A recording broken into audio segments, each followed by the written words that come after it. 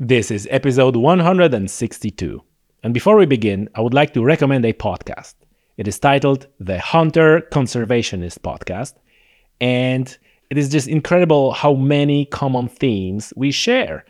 So the Hunter Conservationist Podcast talks, like we are, about wildlife, science, conservation, and responsible hunting in Canada. So even though the podcast is specific to Canada, you wouldn't believe how many common themes and common guests even we have. So for example, in episode 159, we were talking about polar bears with Dr. Andrew Desrochers. And it turns out that Andrew was guest on the Hunter Conservationist podcast a few months ago.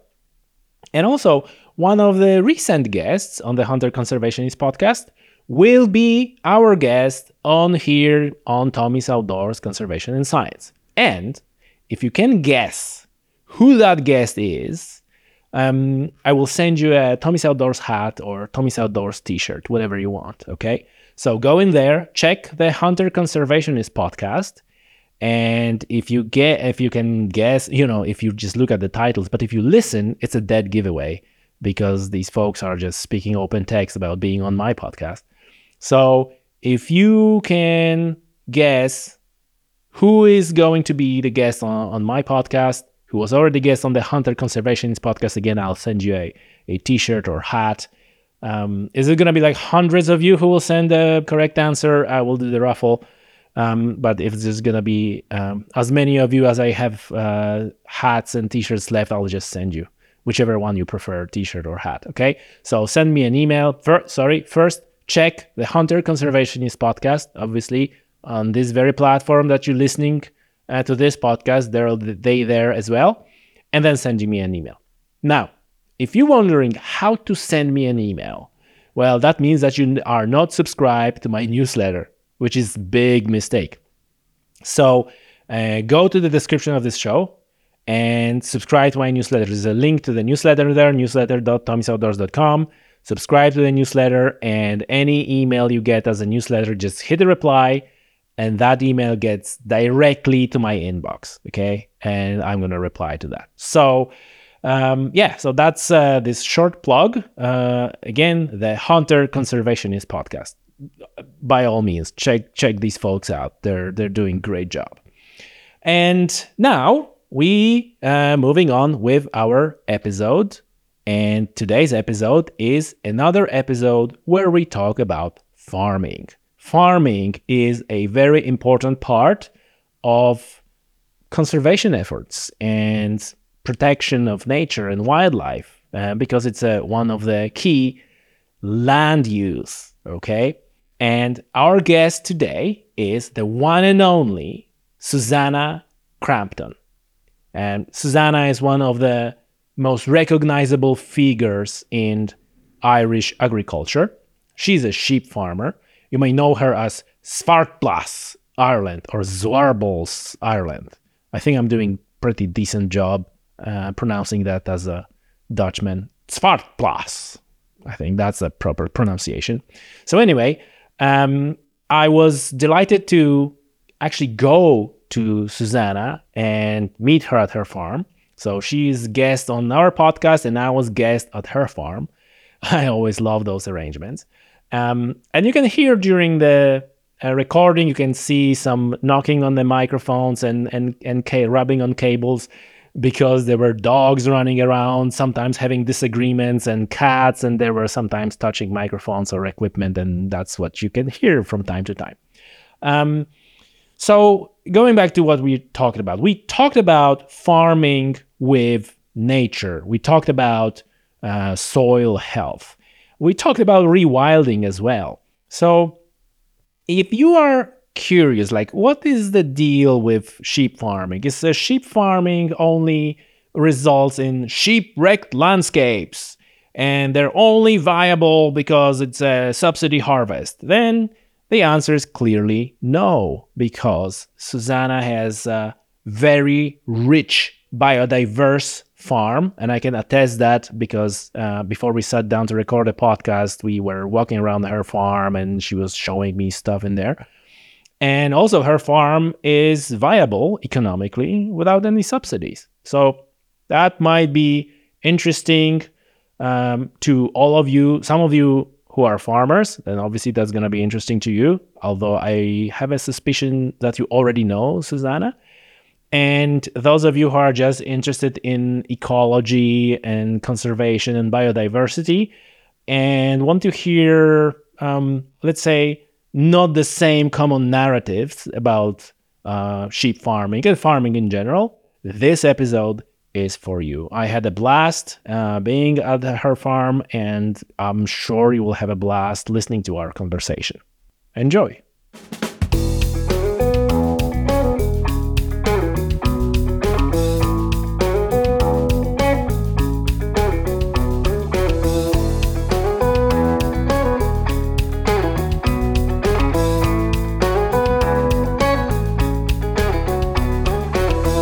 Suzanna, hello, welcome to the show. Hello. Lovely to have you here on the farm, Tommy. Lovely to have you on the podcast, and thank you for invitation. I always, most of the podcasts are recorded online, but I always welcome invitation to go somewhere and meet people in person. And so anyone who I can travel to, and obviously I can cover all Ireland, outside of Ireland, I'm always happy to travel. So thank you for the invitation to your farm, to your house. You just gave me a wonderful tour over on the farm. You're just walking encyclopedia of all the plants. No, well, I learn every day. It's always about learning more and more and more. Absolutely. Suzanna, it's a face-to-face interview, but we're going to do what we always do on this podcast. So we're going to jump right into the deep end, into the thick of it. Okay. Right. We are on a sheep farm. And yes, when we talk about sheep farming in the context of the environment and the biodiversity, sheep farming as a practice and sheep farmers are getting something that I can only describe as hate. My words, not yours, right? So you take a sheep over the hill, landscape sheep-wrecked, it's only subsidies harvest, woolly maggots, etc., etc. How do you feel when you hear those comments? Well, to be honest, I really understand that a lot of people don't understand the environment in which you farm sheep depends on how you farm the sheep, if that makes any sense. So you do have the subsidies sheep. You do have people who overgraze land. It is very much dependent on how you manage the land for the biodiversity. The hills and mountains, there are heathers. Heathers don't like woodland, and there's a lot of wildlife in amongst heathers. It's basically based on how you manage the land to be an environmentally friendly farmer, because the herbivore manure, if we want to get basic about it, the shit is really important, and the manure drives biodiversity. When it is correctly managed, every species of insect is in pursuit of what it needs to be a sustainable living species. And that means that with the manure, you have butterflies, bees, dung beetles, moths, all go and feed on healthy manure for their microbial and mycorrhizal life. Now you have to think that those insects are just above the actual baseline of what a healthy biodiverse environment is. The next layer down, the base of all life on Earth, is a healthy soil biome. The next level is the insect life, be that worms, dung beetles, any other kind of beetles or ants or any of the life that's involved in the soil. And the next layer up would be the plant life. And the next layer up would be the herbivores. which are the drivers of a healthy soil biome. And the insect life is vital to birds, bats, hedgehogs, badgers, etc., as well as with the livestock or animals or herbivores, whatever you want to call it, to do with their health and diversity as well, because the healthy soil drives a healthy plant life. A healthy plant life does healthy animals that eat it, which then in turn shit out healthy shit, which the insects eat. Then you have the healthy birds, the hedgehogs, etc. It is a cyclical thing. And when it is farmed and managed correctly, you have incredible biodiversity. I mean, we have species here of insect life and bats and birds that are considered rare in Ireland. I actually have tawny mining bees, which were written in a book a number of years ago as being extinct in Ireland. And I had to flag it, and I had to say, excuse me, we have tawny mining bees here and we have loads of them. And the individual said, oh, well, you should have told Biodiversity Ireland. And I said, well, actually they know and it's recorded. And I was one of the first places that were recorded that we have tawny mining bees.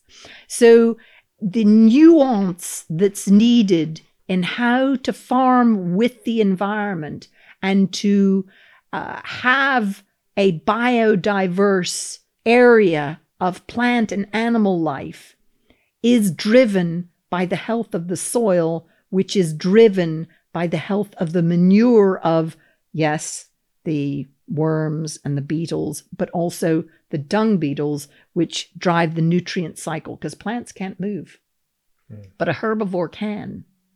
And with their movement, the manure moves.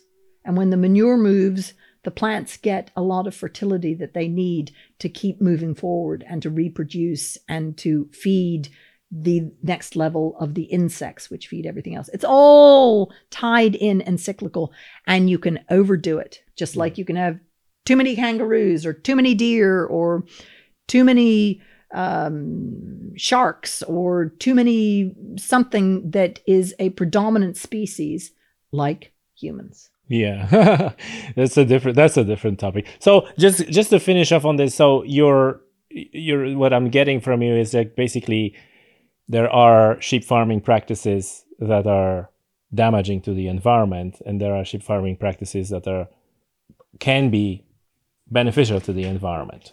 Yes, so absolutely. there is some merit to saying like, oh, this landscape is overgrazed or is it destroyed by the sheep.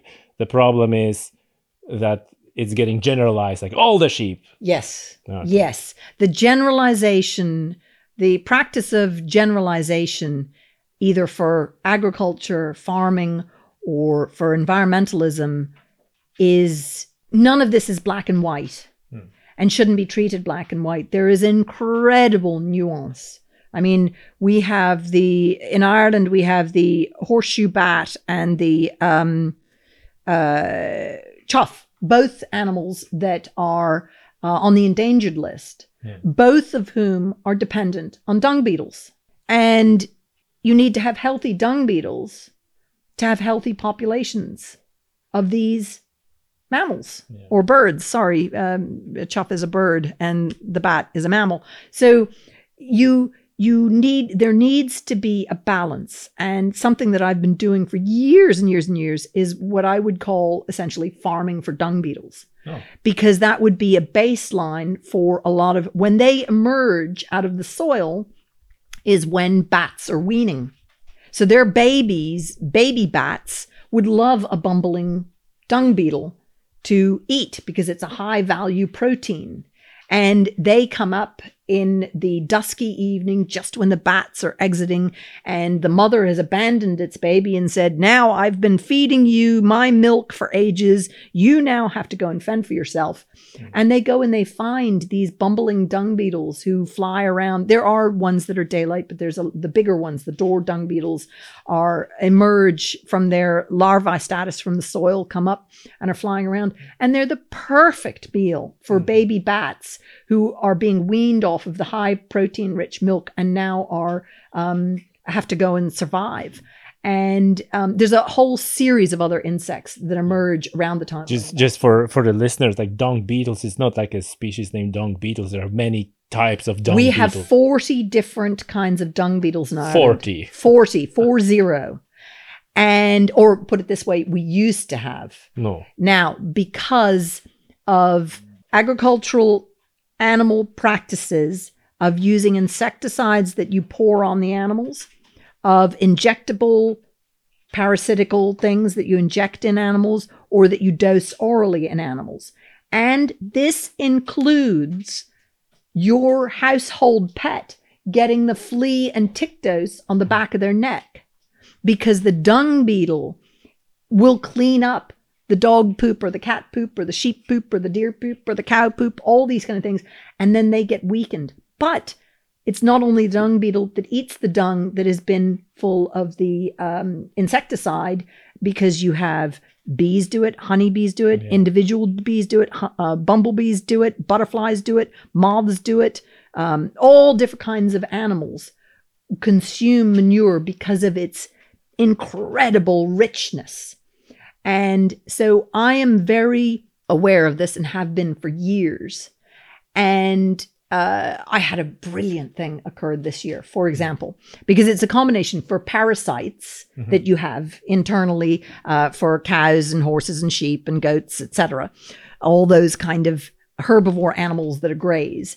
There are a variety of different worms that if you have plants with tannins in them, that will prevent the worm from shedding its skin, so it starves to death inside the animal, and then it's pooped out and it's dead. Oh. Okay, so you have the plants with tannins, because I farm a multi-species sward, which is a real diversity of herbs and grasses and legumes. So there's the plant tannin effect for the parasitical worm, but there is also the dung beetle has little mites. So when the dung beetle is flying around to the new bit of manure, the mite hops off and it consumes fly larvae, fly eggs, worm larvae, and worm eggs. So that's a twofold way of eliminating the parasite in livestock. On top of that, the plant tannins have two flushes of growth, which are both at the same time that you have the flush in spring of parasitical worms and the flush in autumn of parasitical worms. So the plant tannins are there. The plants with the tannins are there to prevent an overpopulation burden of parasitical worms. So you can farm without the doses. Now, this year, I had the vet came, and what they do is there's this now routine where the vet comes to your farm and they go and they collect manure, and it's free. It doesn't cost you anything. And they go and analyze it and they say, okay, you need to dose them with this or that, the other. The vet phoned me up and said, I'm really sorry. I don't know what to say. And I said, what do you mean you don't know what to say? And they said, well, you don't have any parasitical worms in your flock. And I was like, well, that's a great thing, isn't it? I'm doing the right thing. Why can't you just advise me and tell me that I'm doing the right thing and keep doing what I'm doing? And she said, but that's not veterinary advice. I said, but that's preventative medicine. I am doing the right thing, farming the dung beetles, having the multi-species sward with plants and tannins and all the rest of it in, and that my sheep are really healthy naturally without veterinary input of doses or injectables or pour-ons. And she said, yes, but I, as a vet, can't advise you to continue doing that. So I have to send you a letter. And she did subsequently send me a letter about, that I have to keep an eye on this, that, and the other, and, rotate my wormers and all these other kinds of things. And I was going like, oh, okay. That's one of those things, right? Where the established machinery is not even close to look. I just wanted to finish off on the sheep farming. So do you feel like an association with like other sheep farmers? Like, I'm a sheep farmer, and then subsequently, do you feel like, oh lads, you're doing like a shit job at sheep farming because look how bad publicity we're getting because of your practices? No. in as much as my education to do with the environment and farming was all the way back in the 1980s. The educational system and the financial system that farmers are held to account within, the confines of what they're held to account within, has educated them to farm this way and to earn their living this way. So you can't say they're doing it wrong because they're doing it right as they have been educated to do it. So the thing is to see what they're doing right. It's the power of the positive. This whole negativity of negatively attacking, making negative about this, that, and the other, you get nowhere beating people over the head. Psychologically, mentally, verbally, any of those things, you do not get anywhere. People then put up the wall and say, go away. I don't want to listen to you. You are just being negative. I don't need you in my life. What you need to do, and what a lot of these kind of things need to do, is actually find the positive, feed the positive, and bring the positive to what people can do. Now, do understand that I farm here and I get no government funding. I get no EU funding. I am earning a living on a very small sheep farm, but that's because I diversify and I have a value-added product at the end with both my meat and my wool, which is turned into wool, yarn, and blankets, et cetera, et cetera. And I have the tour groups. So it's a diverse kind of income that I've derived from my farm.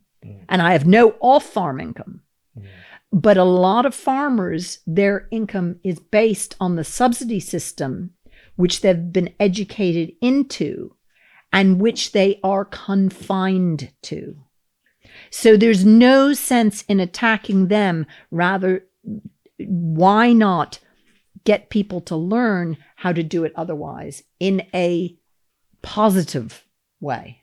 So is there like, let's say the sheep farmer is listening to this podcast right now, what advice would you give those folks who just, they're seeing things that are happening that are maybe not great, and it's like, but they're already locked into this cycle, into this, right? This is how I know. What would be your advice?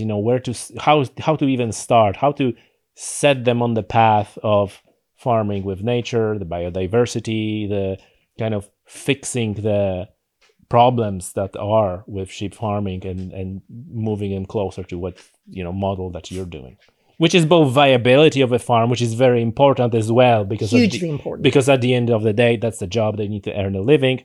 But so what would be the advice? There is so many different things to do. One is learning about multi-species sward, because then you don't have to use artificial fertilizer. That would be a lot of lowland sheep farmers. I would advise that too.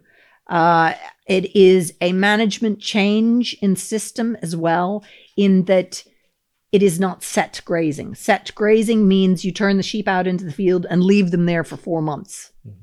You have to actually divide them off and move and rest paddocks and things like that, and rest fields, and allow the plant life to reseed itself and resow itself. And you can do that. I'm farming this on 14 acres, and you can do it if you adapt your system to it and you're understanding it.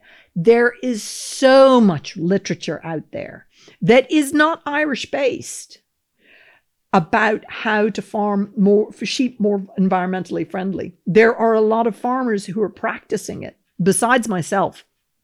So there are places in the world that are wetter than Ireland. I always hear people say, sure, but Ireland's so wet, we can't do this practice because we're so wet. There are places that are a lot wetter than Ireland that are farming with nature and doing these environmental practices. For Irish farmers, one of the things I would suggest would be get in touch with Cotswold Seeds, look at their website and see what they're doing there with their multi-species sward. The Irish government has a multi-species sward that they will help fund. But my advice there would be, it is only 7 different species. You want 15 to 25 because the Irish government advised one does not include plants with tannins in it. And you want the plants with the tannins in it to balance out the legumes to help with the grasses. So I would increase the number of species if you're going to sow the multi-species sward. Get the government subsidy, but then add in more species to the diversity, as well as your land is already, if you will, a kind of drug addict to the artificial fertilizer. So it's like a human. If they're addicted to a drug like cocaine or something, you have to bring them off of it slowly. If you do an immediate cut and changeover, the soil is going to go like, what have you done? And your land will go backwards. Whereas if you slowly move paddock through paddock, I've been working with other sheep farmers and dairy farmers and mixed tillage and beef farmers over a number of years. And it's a slow process to transition. And what's really interesting is a lot of those farmers are now saying, God, I wish I did this sooner. Yeah. This is so magnificent. No artificial fertilizer, no herbicide, no insecticides. And how when everything incredibly balances back. Yeah. And there's a beef farmer I've been working with just up the road here. And he inherited this wonderful acreage of tillage. And he asked me what he should do. And he was thinking and I said, look, do an incredible multi-species sward. Make sure you have the really deep rooters like chicory and yarrow and salad burnets in the mix, because they'll break the compaction, because this has been fields that had been in tillage for many, many, many years. So there would be huge layers of compaction and there would be no organic matter. And he said it was phenomenal within 4 months. The wildlife and biodiversity in the field. And he's been grazing through it in this kind of mob grazing fashion, his beef cattle. And he said the soil was amazing. It is possible to do it, but you're working against a farmer's fear of failed experimentation. So if you work it slowly over a number of years, you then get to understand. There was a beef farmer I was talking to last year, and he was working through it slowly. It was the first time I'd met him. He was being advised by somebody else, not myself. And he fertilized one field, and he had a spin of fertilizer for one length of the multi-species sward he planted. And he said, sure, I don't want to waste it. So he did the one strip of the multi-species sward. And within, I think it was a few weeks or months, he could see the difference of where he fertilized. It was a retardation in growth versus where he hadn't. There was a huge, incredible growth. And he said that was the best lesson learned. And to me, you need to experiment on your land to see what works for your land specific to your kind of animals, etc. Because in Ireland, there's so many different kinds of lands. There is a huge diversity. Here on this farm, we have areas where the soil is, maybe an inch thick, and then it's limestone slab. And then we have areas where it's really deep. We have areas where it's kind of boggy and areas where it's not. So we don't have a universally lowland, beautiful grass sward here. So there's a huge diversity, and each one of those areas needs a different kind of management system. And it's to understand, seeing how to manage the land to be beneficial for both you as a farmer getting an income, for your animals, and for the soil, and for the biodiversity. And it is a big ask, a huge ask, to ask somebody to do that who has been educated and financed and subsidized under an agricultural chemical system. And so it is very much show them the results of other farmers, educate them, show them the science that is out there, the books, the videos, and that this is absolutely possible. And the podcasts, I have to mention, like on episode 144, we talked to James Foley, which I know you were advising him as well. And when in our interview, he was saying the similar thing. I wish I'd done it earlier. Yeah. And also the process of experimenting and going slowly. And then, like, if I knew, I would go faster and bigger. But he still had to experiment because he was afraid of it. Yes. And I mean, I would keep saying, no, James, you're okay. You're doing the right thing. Go slowly and experiment. And, you know, I don't want to take huge credit for it because he'd been thinking about it for years before he got in touch with me and we would have these conversations. But I think he is thrilled to bits with how it's turned out and evolved now. And as a dairy farmer, he hasn't had to decrease his stocking rate, but his biodiversity of insect life and plant life has exploded on his farm. So it is completely possible. But I think a lot of modern chemical engineering farmers need to experiment to understand where and what they're going into. Because if they don't, and they just do a complete conversion, they won't know the difference. So if you have the multi-species sward, do one strip of fertilizer so that you yourself can see. I think the best farmers are always those farmers who are innovators.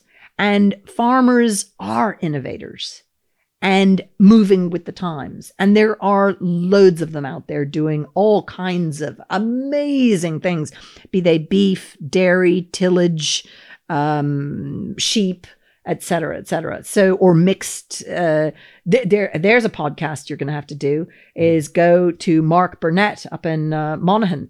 He's beef and tillage, and he creates his own flour, and he uses the cows as a fertility component for the soil. He farms the soil biome to produce his tillage.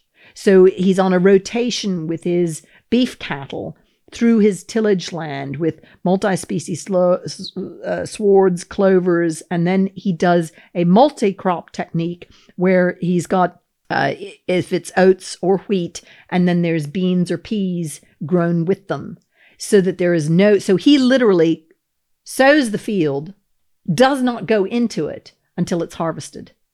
Because there's no fungicide, no herbicide, no insecticide, no fertilizer, no lime balancing, because the soil, when you farm for the soil biome, it balances it out. There's a fantastic video that I share with a lot of farmers. It's a talk by this amazing woman called Dr. Christina Jones. And it's called The Phosphate Dilemma, in that one of the things that a lot of farmers, we won't have enough phosphates if we just let the multi-species sward do it. And she gives a talk about how when you have the multi-species sward and all the different root structures, they rebalance the soil. This is what James found out. This is what James was. pH. He was all worried about his pH, and then he got soil tested, and it was perfect. And it was like, how did that happen? And then, he wasn't quite like that, because he kind of knew that he was on that road. So I apologize, James. Shout outs to James. Yeah, exactly. But if we farm with nature for the soil biome, the basics of life itself is the soil. It all balances out and we can eat enough. Yeah. And there isn't this problem of not enough food to feed the world population. There's more than enough food at the moment to feed everybody. Yes. So the folks, again, if you're interested, episode is 144. If you want to check this one after finishing listening to this one. Yes. Okay, so we talk about these practices in the soil, and we talk about also a lot of bad farming practices. Would you agree with assessment that as we are right now, the farming is the biggest driver of biodiversity loss? Again, something that you hear quite often. Would you agree with that? And what nuance or caveats would you? Sorry, the dogs are having a disagreement.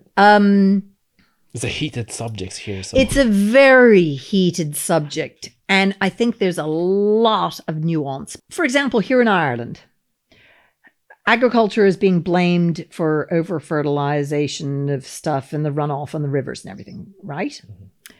Here in Ireland, how they address how much fertilizer is spread in the country is how much fertilizer is bought. Okay? That includes all the gardeners, the parks, recreational facilities, the golf courses, all those different things, as well as the farmers. Yet, when you hear the farmers being blamed for too much fertilizer, you don't hear anything about the golf courses, which over-fertilize in a huge way, and would have this year because they have been doing a lot of mowing because it's been ideal weather for growing grass. So the golf courses are mowing regularly, so they're fertilizing regularly. Now, there's a lot going on about, what is it in the West? Loch Derg. Yes. What is at the top of Loch Derg? Is it a golf course? Lots of golf courses. There is a whole series of golf courses. Now, in saying that, I am not saying that agricultural farm practices aren't at play, but nobody is looking at the golf courses as an issue, where they do a huge amount of, the grasses they have tiny root structures because they're all fertilized. When your grass platform is growing rapidly, you have to mow it a lot. When you mow it a lot, you're taking off the nutrient value. So you have to fertilize it a lot. So when it's raining a lot, you have to keep putting the fertilizer on to grow for the people to walk on there and play their golf. So there would be a huge amount of wash of artificial fertilizer off of that golf course. But there would also be a huge wash of herbicide, because the golf course doesn't want the dandelions, it doesn't want the herbs, it doesn't want the legumes growing in their finely mown sward. So I think in this country, the nuance of what is defined as a farming problem, there should be a division in fertilizer uses as well as in sewage, because that is also seen as classed as farming.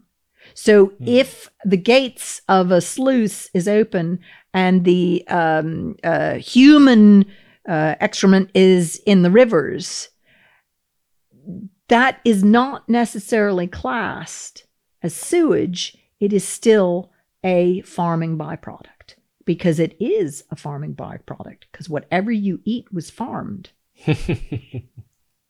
So it is a farming byproduct. So the nuance of pointing fingers should be reclassified and understood. And go look at the top of Loch Derg. What is there? A whole series of golf courses.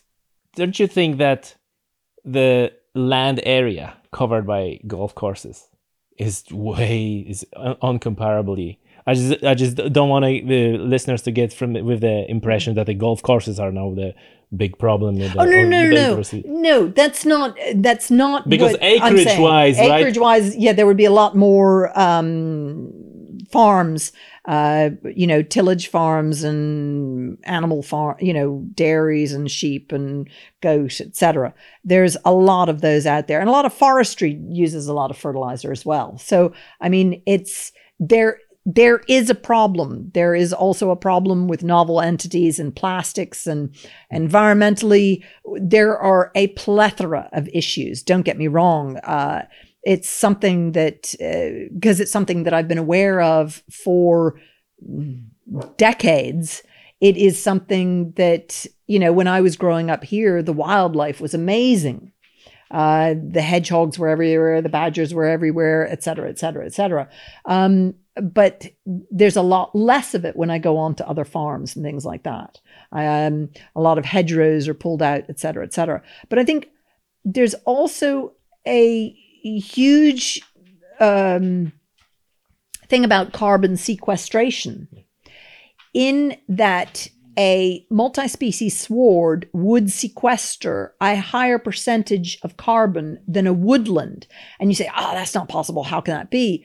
When you have root depths that get up to several meters, and you have things called root exudates that shed in the soil and remain in the soil, and the deeper the roots, the more root exudates are shed, the more plants, the more these are shed, the more that is sequestered. Then you have sequestered carbon is an issue in that the assessment of whether it is an animal overgrazing or is it an animal that is sequestering carbon as it's producing meat or milk or wool, and it's shitting back into the soil and doing the cycle. There is the closed cycle of nutrients going around. And there's that closed cycle of carbon. And a lot of the environmentalists, but. And it's like, it is the management system in which you practice that can sequester more carbon.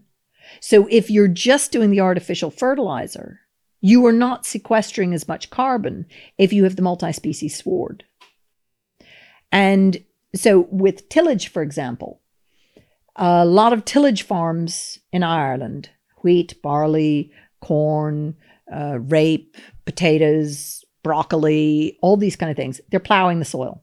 As soon as you plow the soil, you're releasing a huge amount of carbon.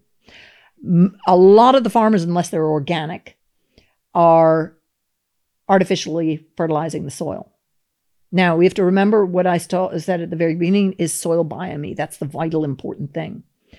When you take out of soil and you grow something, you're extracting the carbon from the soil. So a seed gets planted. The sun and the water and the artificial fertilizer fertilizes it to grow. The extraction from the soil is the carbon growing in the plant. So that plant is the carbon that is extracted from the soil. But then that field is plowed again. More artificial fertilizer. And you are continuously extracting carbon from the soil and harvesting it, and we're eating that broccoli. That soil is decreasing in volume and is becoming compacted with over-tillage and overuse. The carbon has exited. The water has exited. The nutrients have exited all through the plants. So you are sucking the life's blood out of the soil through artificial means.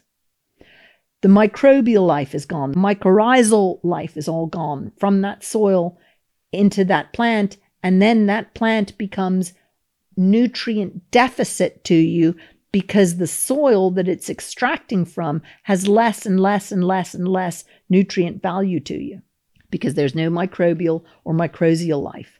If you bring animals back into the equation and do a rotational system of tillage practices, whether it's no-till or mini-till or whatever, you are restoring the soil biome because what's in your stomach, my stomach, the dog's stomach, the cat's stomach, the cow's stomach, the sheep's stomach is a biome.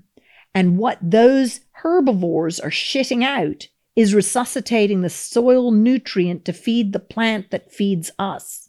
So you need the rotation of the animals to rejuvenate the soils, because if you continuously extract the nutrients out of the soil, we end up having a diet deficient in a huge number of micronutrients, which is one of the reasons why I'm very against hydroponic vegetable growing and fruit growing systems, because you are producing food under an artificial way that is nutrient deficient.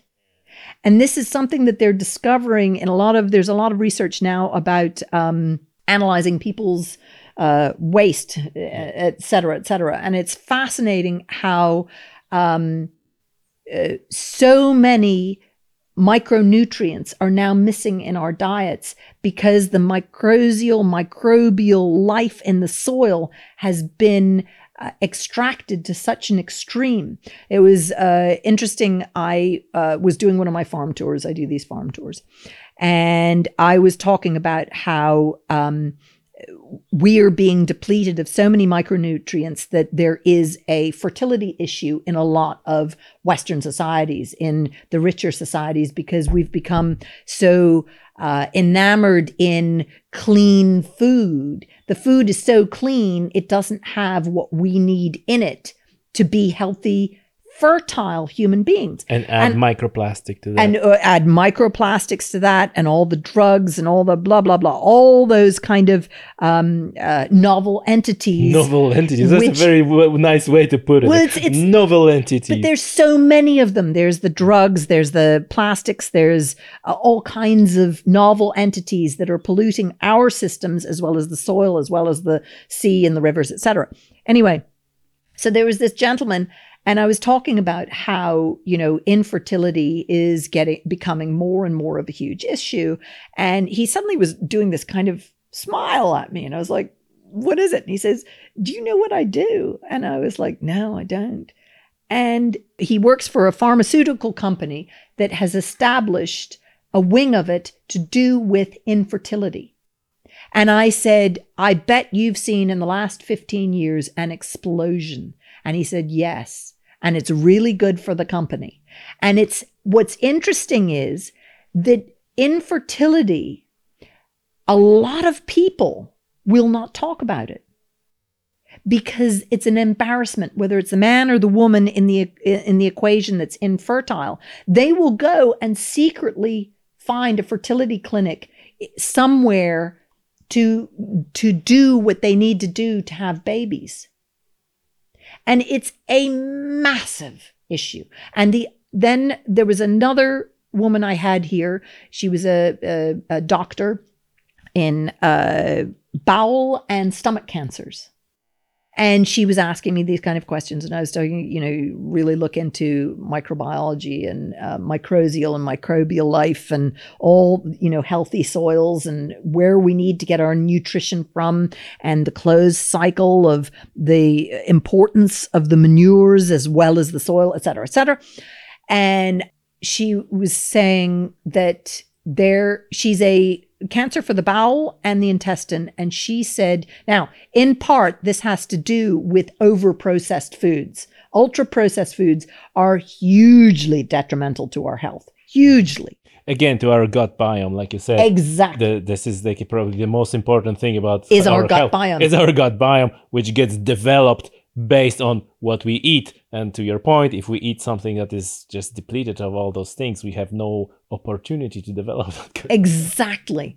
And she was saying, she's based here in Ireland, and she was saying that the age for the cancers, be it bowel or stomach, she said it is very scary how many young people now are coming down with these cancers, because it's a multi-generational system of depleted nutrients because the soil doesn't have it anymore. And this is why we need the livestock in the rotation.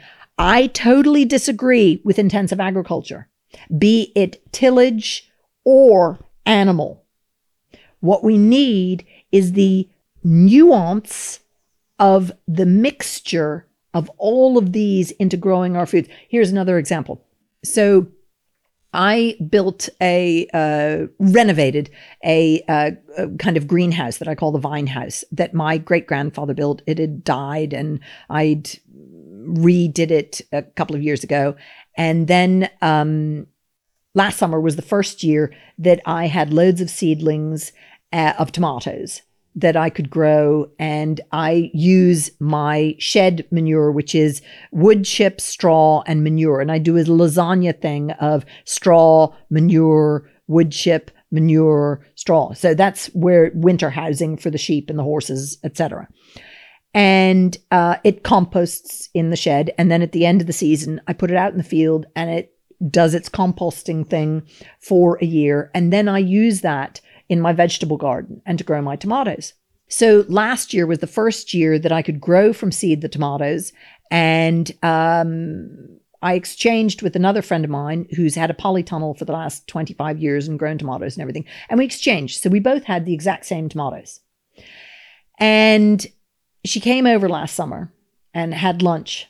And I had a tomato salad. And she was eating the tomato salad. And she was like, why do your tomatoes taste so much better than mine? And we couldn't figure it out. And we were racking our brains. She uses the compost teas of borage and what are they? Nettle, and there's another one for the fertility and the potassium that the tomatoes need.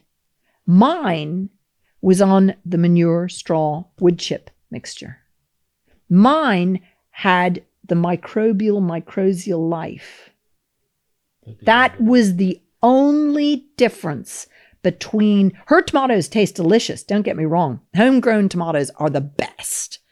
But that she noted the difference and couldn't figure out why the same tomatoes tasted better here than over at her place. I was like, oh, well, maybe it's because I prepared them and you didn't, that kind of thing. It's like, it's always eating out is always more delicious because you don't have to do the washing up. It's that kind of a thing. But no, that's the difference, is our body craves the healthy feed that feeds our biome, and it's in the flavor as well. That's and this gives a nice segue to talk about another item, which is like a food and the connection with food, because this is I read it might have even been Isabella Stree's book about the rewilding or wilding title.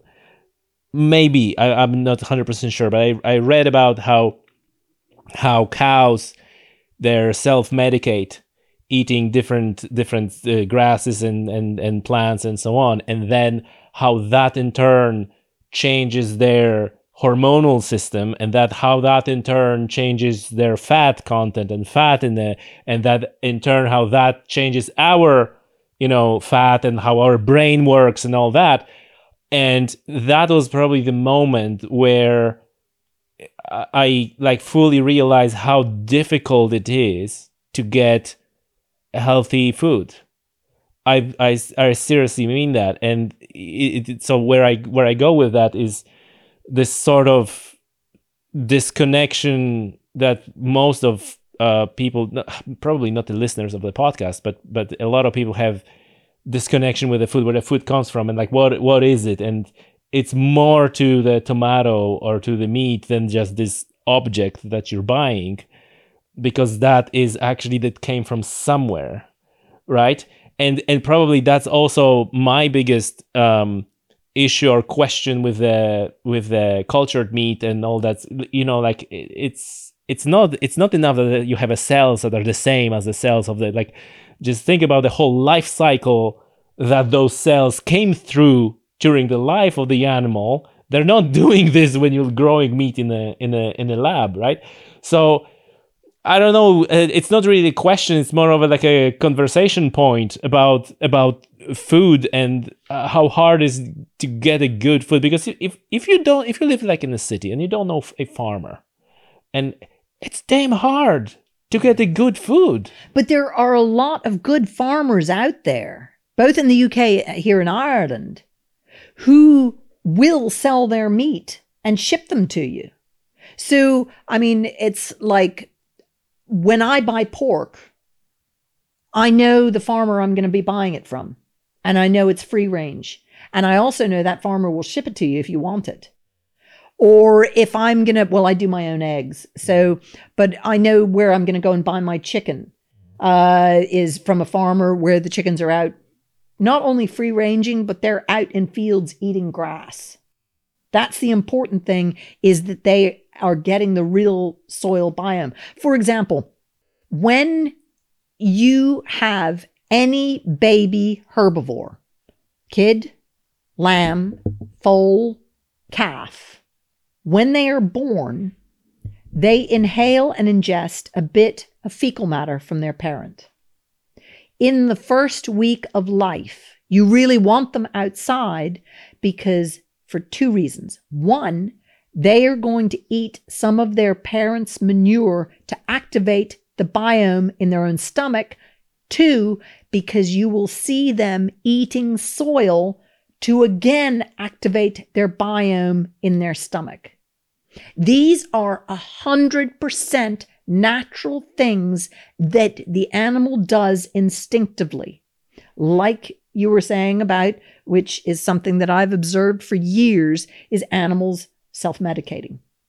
When they're feeling under the weather, you can tell by the body language, and I go and observe what that animal is eating. And there was so often years ago, I would be looking through my books and saying, okay, that plant has X, Y, Z. What's wrong with that sheep or horse or whatever? What are they looking for in that? Why are they eating that celandine? Why are they eating so much of that thistle? Why are they eating so much of that dock plant? What are they looking for? And then you can kind of understand what might be wrong with them so that you can either help them or down the road observe to find access for them of particular herbs so they can self-medicate. I'll give you another example. This year, I had a yo who had, she had twin lambs. She was fine, blah, blah, blah. Suddenly, I go out there one day and she's on 3 legs. And I'm like, oh no. And I look at the foot, I look at the hip, I look at the leg. I can't tell if anything's broken. The way she's walking, maybe she's dislocated it. And I'm like, okay, I can't do this on my own. So I call the vet. The vet comes and assesses her. She is not dislocated. There is no broken bone, both of which I kind of had assessed. And she didn't have foot rot or scald, which are the two kind of sheep things that happen with feet. And he took his fingernail, which I should have done, but didn't, and was using his fingernail to press in all the way around the foot until he found a tiny area that probably had a little abscess in it. But it was tiny. But it was so painful, the sheep would not put its foot on the ground. So he gave me anti-inflammatory, painkillers, and there's a third one. I can't think what it was. Anyway, I was to inject it with the anti-inflammatories and the painkiller. Oh, antibiotic. So I was to inject this sheep for the next 10 days to make sure it fully, he said, do it for a week. If it still isn't sound, do it for 10 days. So I did it for the full 10 days. And the sheep was here on her own. There was another sheep to keep her company and her 2 lambs in a place that I could easily access her, because obviously as soon as you start injecting a sheep, they're like, don't get near me. So I'd have to bring her in and put her in a place that I could inject her every day. At the end of the 10 days, she's completely sound. Yay! Turn her out with the rest of the flock. 4 days later, I'm moving the whole flock into another field. And I look back down the field and I see this one yo with her 2 lambs and she's not moving. And I'm like, walk down the field. She's on 3 legs. And I'm like, oh, I don't want to do this again. I said, right, I am going to just go out and get it was late enough in the year that a lot of the herbal things were there. So I went and I got some horse chestnut, which are anti-inflammatory. I got some willow, which is anti-inflammatory and a painkiller. I got some oxide daisies. I got some ivy. I got some other mixed herbs. And I found her in the field every day for the next few days. And I fed her these. And she would eat what she wanted and then move off. Within 4 days, she was sound. And I was like, why didn't I do that in the first place? I spent the money on the vet. But it was my own doubt in comparison to what a sheep instinctively knows it needs to recover from whatever the health issue is. And so the more I'm learning, as I always say, I am learning every single day new things about what might be an issue or what to feed a sheep when they're feeling a particular way. And that was a huge educational moment for me just this year. It's like, trust more in what I've learned over the years of what a sheep seeks out to self-medicate. And voila, I did, and it worked a treat. And this is also feeds to what we said earlier, that people have this pattern of behavior, right? Oh, the sheep is, I need to get a vet. And then vet does the same thing. Oh, the sheep is like, I got the antibiotics. And it is hard to break that and, well, risk it in a sense, experiment. And then will be willing to experiment with your sheep like you did? But some people maybe not.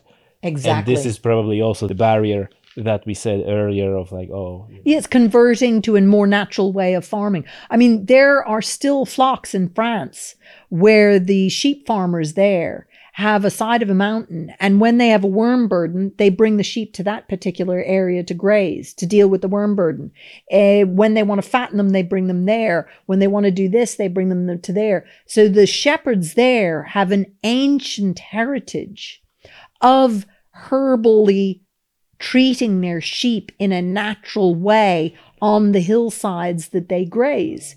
And I'm trying to create that here partially through Cotswold seed and the natural regeneration of the ancient seed bed that all farms have. They have the ancient seed bed of what is native to your area. So I have an area up in the field that is very high in yarrow, for example. It has lots of yarrow. It has lots of other herbs and things like that have tannins. So if I feel that their sheep are looking a bit wormy or something, I'll put them out there and they'll graze a load of the plants with tannins. And hopefully that will deal with the worm burden, which is, as I was saying earlier, was the result of the vet saying, you have no worm parasites. Yeah. So it's how you do it and how you learn to trust in it. And that is really, really, really, really, really hard when you have been fully educated in a particular process and have seen the results, be it 1 or 2 or 3 generations. That the generation of farmers who understood the medicinal hedgerow or the medicinal paddock for their livestock has gone. And that is what we need to get back, is to have the medicinal paddock that you put the sick animal out on and it self-medicates. And there were those, because those would be where you put the sick animal and in that paddock, it would heal. It's kind of a recurring pattern. There's a lot of things that we used to do and we're not doing anymore because of this kind of like a industrialization, let's say, came along. It's like, oh, there's like a more effective, easier, quicker way of doing it. But where did that when did that converge? If you think about it, the 1970s, when we had the OPEC oil crisis in the 1970s, a lot of the oil industry said, oh, we have to learn how to make biofuels. So they did huge amounts. I know you don't have fleas, silly cat. The oil industry said, now we have to produce green biofuels, which they did out of maize, soya, and palm oil. Once you've squeezed the oils out to produce the sugars, the proteins, or whatever it is to make the biofuel, what do you do with the leftover dry matter? I'll feed it to the cows. It won't be there rotting in the background. If you look at industrial farming and the OPEC oil or the oil producing companies working on producing green biofuels because of that crisis in the 1970s, you will see the two are very closely linked, because it was a waste product. What do we do it? Let's feed it to animals to get rid of it. Was it wow, this is a quick way to fatten the beef cows with all this soya. So it was opportunistic on the farming industry side, let's say. Well, it was probably the oil industry trying to figure out what to do with the waste product. What do you do with the waste product? Yeah. Pile it up high and let it rot down and stink, and what a waste. So let's feed it to a few cattle and see what happens. I don't know. I think that if you look at when the industrialization of housing livestock and feeding the chickens and the pigs and the cows seems to marry with that explosion in biofuels and the waste product. And that's when also you see the decrease in a lot of the soil biome, because there's a huge amount of tillage crops are funneled straight into biofuels. Yeah. It's the maize, the rape, soya, and palm oil. A huge percentage of all of those is in biofuels. And this is it. So, it makes it easier to feed a waste product than it is to produce it. Yeah. But then what are the impacts down the line? Hugely detrimental. But see, nobody would have known that at the time. They were basically solving an energy crisis issue. And in solving the energy crisis issue, they created unbeknownst to them at the time, probably, they created an additional issue, which became the industrialization of farming. And this is something that I also spoke with my colleague Rob York earlier on, that there has to be this moment of kind of like reconciliation and saying, yes, we went this way because of X, Y, and Z, and that was probably not good, and now we need to move on. Yes. And what he says that quite often that is missing element. Yes. This kind of like that is a huge missing element. But like I said earlier, farmers are amazingly innovative, and when they understand that their soil is their livelihood, is their next generational thing, and they start converting away from industrial farming to look after the soil biome, suddenly they're like, wow, this is amazing. I don't have to spend money on herbicide, insecticide, fungicide, fertilizer, et cetera, et cetera. So it's all intertwined in and understanding the nuance of the environment and how we're killing them. I mean, so if you have fields that have been tilled for the last 60 or 70 years, and you go to the edge of the field, you can see how much the soil has changed, has been taken out. So the edge of the field is much higher than when you go into the field. Now, when you take all that food or crops off the field, you're not returning any organic matter, you're not turning anything to the soil. So the soil gets depleted. It gets less aeration, less filtration, less everything. So it's becoming more and more compacted. And you need the movement of oxygen and water within the soil for the productive biome. So where is all that water gone? It's gone into the atmosphere. So we are getting more and more violent storms because the balance of where the water is imbalanced. If you think of all the Great Plains in the USA where they have these, or Canada, or in Brazil, or the Pampas in South America, or the plains in Germany or France, or the Ukraine, all of that soil is being depleted.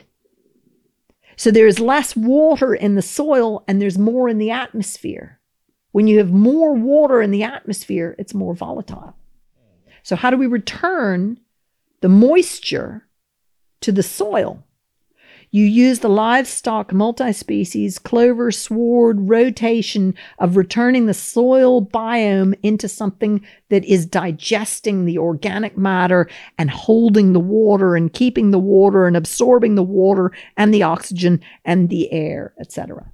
And again, these are concepts. I'm coming from the different perspective. And when you're walking around your farm, I was talking to you about the Simon Mustow's book, which is like probably a couple episodes back, where he again talks about how wildlife balances the environment in terms of the energy, exactly things that you're saying, where the energy from the sun comes in, how animals basically distributing it, and like you say, like the energy, the water gets just basically in the wrong place. And this is why it destabilizes the whole system. So it's fascinating us through these conversations, like different points, and this all coming to like a one thing really, that nature will rebalance itself. But it needs a helping hand. Yeah. We have to help it because we've imbalanced it so badly that you can't allow a monoculture to take over. You can't allow something you can't abandon somewhere and let it rewild, because we've imbalanced it so much that it can't rebalance in a way that is beneficial to the environment. It needs the animal-plant interchange activated to keep going. Because the chough and the horseshoe bat, they need the dung beetle, and the dung beetle needs the manure, and the manure has the animal, and the animal needs the soil and needs the plant. It's all of those things are so intertwined, and we've thrown them out of balance by overplowing and too many novel entities and artificial fertilizers and chemical engineering and all those kind of things has destabilized the whole nuance of what a healthy environment is, to the point that we're now fighting against each other. Oh, you're doing it wrong. You're doing it wrong. It's like, no. Relax. Let's start just at the basics. Go down to the soil. Let's work on the soil. Get the soil right. The soil biome right. Reactivate the natural, healthy, microbial, mycorrhizal, nematodes, worms, insects in the soil. Once you get that going, everything else will fall into place, because it'll absorb the carbon. The natural methane cycle will occur there. The plants will sequester the carbon that will rebalance. We've imbalanced the world with too much fossil fuel release, as well as the tillage release of carbons, as well as the water release, all those kind of things. But if we go back down to the basic natural floor of the environment, and start working with the soil and returning the soil to a healthy soil biome, everything falls into place. I got to take you up on you mentioned rewilding our world. So I'm curious if your comments on the popularity of the movement. Is it good? Is it bad? Does it have a place? Oh, it has a place. It definitely has a place, but it is not going to solve the problem, because we have imbalanced so much of the environment with the novel entities, with the over-fertilization, with the creation of so many monocultures. It absolutely has a place, but I feel, as do many people, time is of the essence. We need to rebalance the accelerated volatility of the climate change and the climate crisis. And to do that, if we could, to reactivate, there was a very interesting paper I just read recently. When you have mining, you have the slagging heaps that are chemically toxic and all the rest of it. And what he did was they tried everything, to throwing seed and potting soil and compost and all these kind of things onto these slagging heaps. Nothing resuscitated it. So this one farmer took it upon himself, and he started farming it with cattle and multi-species sward and mob grazing them, so that the cattle would be grazing and moved like I think he started off with a couple of hours, and then it became shorter and shorter, so that there was an intense amount of the cow's internal biome, mycorrhizal life was shot into the soil, and it reactivated the soil, so that he created a thriving, biodiverse area of these slag heaps, using the cow as a tool. And when I have friends in the US who have had to go and rescue rewilded places because the people had said, oh, well, it will reactivate itself. But we have too many invasive species now all over the world in different climates from where they have their traditional predators and everything, that we as humans have to actually step in and kind of manage the rewilding. And this friend of mine, there are times when they have to introduce goats, cows, and horses to reactivate and to stabilize the rewild place from becoming a monoculture. So in the US, there's a thing called kudzu vine, which takes off and it suppresses everything. And you end up having the kudzu vine over everything. So if you move in with the horses and the cattle and the sheep, they'll graze the kudzu vine out, but they'll also stimulate the growth because of their movement of their hooves to activate the old seed bank, and they will resuscitate a rewilded place from a monoculture into a biodiverse location. And I was walking you through our woods today, and I was showing you one area of the woodland where I use the sheep to go in and graze the understory. And then I showed you the other area that just had the ivy. And that's to show you the understory where the sheep graze every once in a while is active to feed wildlife, both flora and fauna, throughout the year, whereas the other area of woodland was just carpet and ivy, and you didn't see much biodiversity. Yeah. Because the plant life was suppressed by the monoculture of ivy. I've nothing against ivy, but it is one of those things that you don't want to allow to become a monoculture. You want to encourage the holly, which flowers and seeds, or does its seeds at the same time as ivy does. So you're not canceling out, you're adding in biodiversity. And so rewilding and leaving something or abandoning it to its own devices, to rejuvenate a woodland using its own devices, will not now work because there's too many invasive species which can take over and monoculturize. Like the what is it called? The balsam, what is that plant called that's invasive here in Ireland? Himalayan balsam, I think it's called. And you want to get rid of that. You don't want to leave it alone, because what happens is all the pollinators prefer it to their native species. So they all fly to the Himalayan balsam and feed and feed and feed. And all the native species are like, wait, we need to produce seeds to keep going. We're a biannual. We need you. But the pollinators are ignoring them. Yeah. So we as humans, sadly, have done such environmental damage to the point that we now have to help. I'm not saying we have to control every aspect at all. We can't, because we only know a teaspoon of what makes it all work.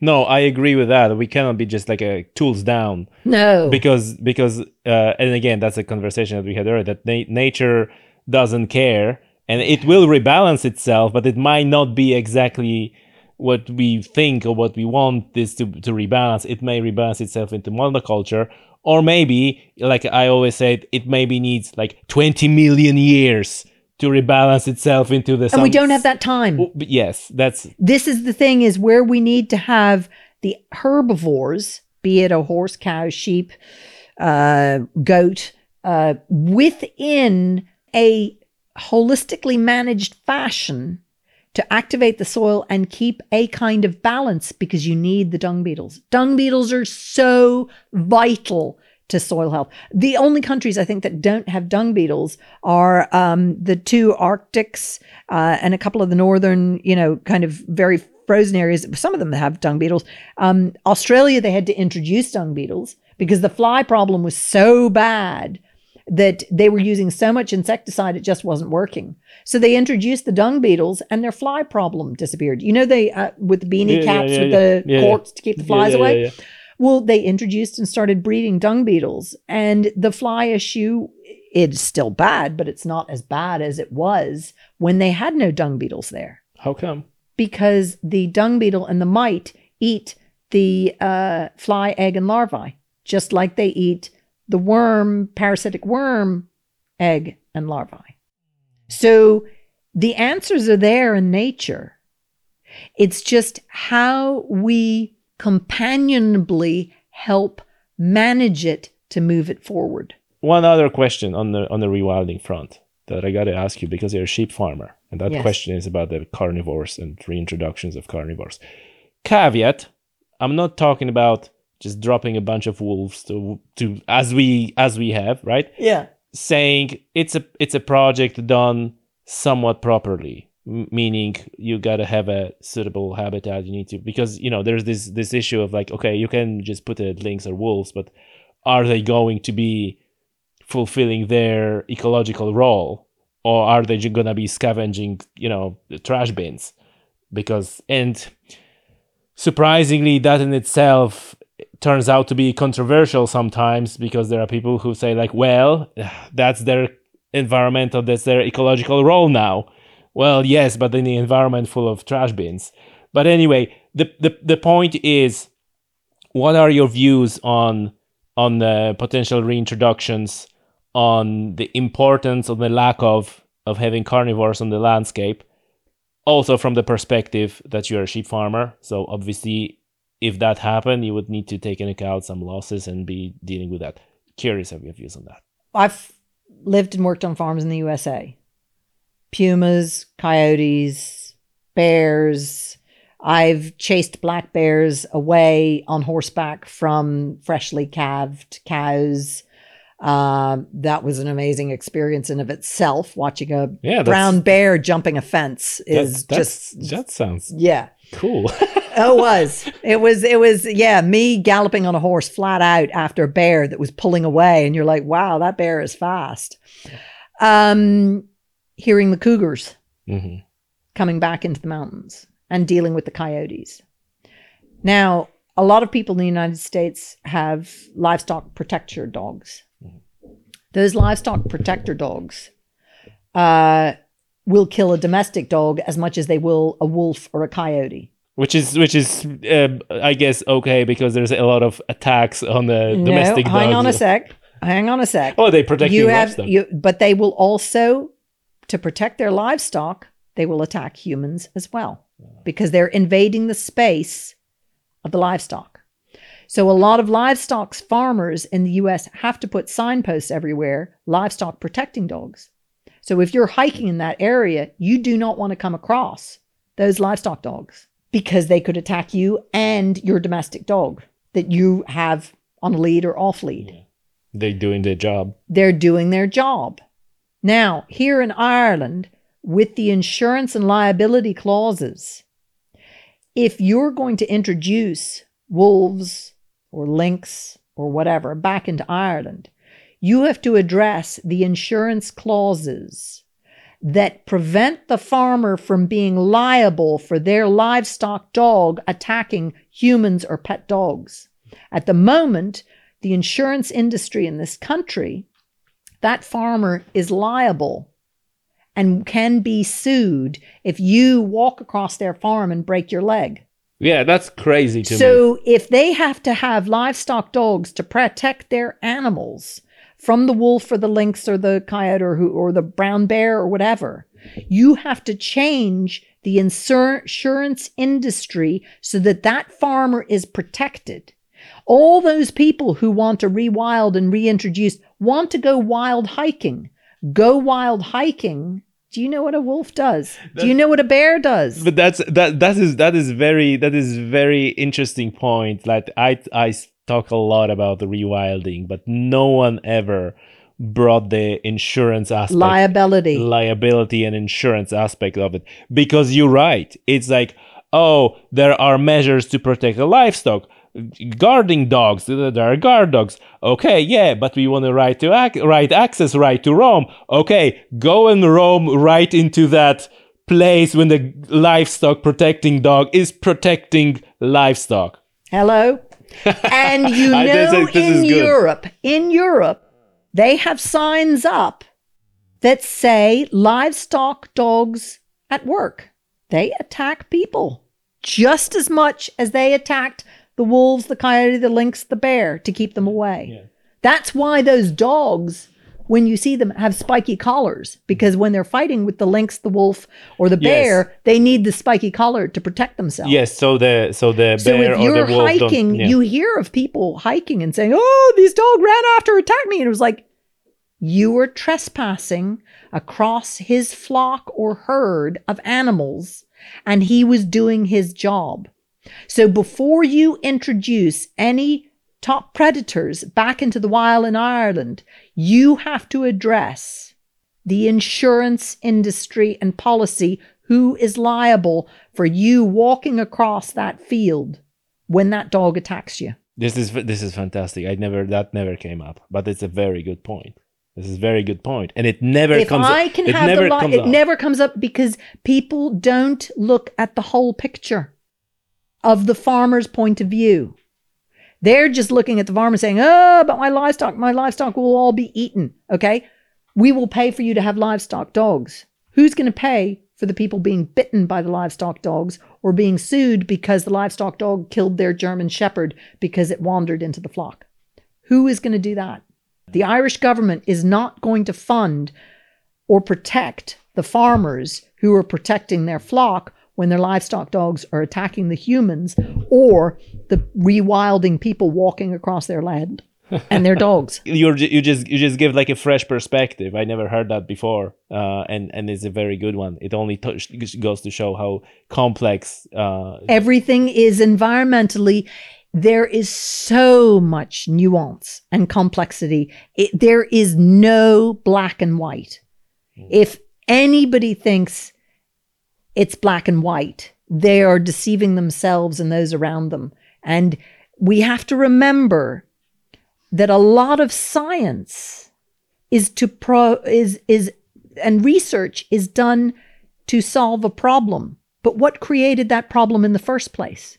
It was another problem, which created another problem, which created another problem. So you're dealing with a more narrower and narrower field of vision in what that science is pursuing to solve.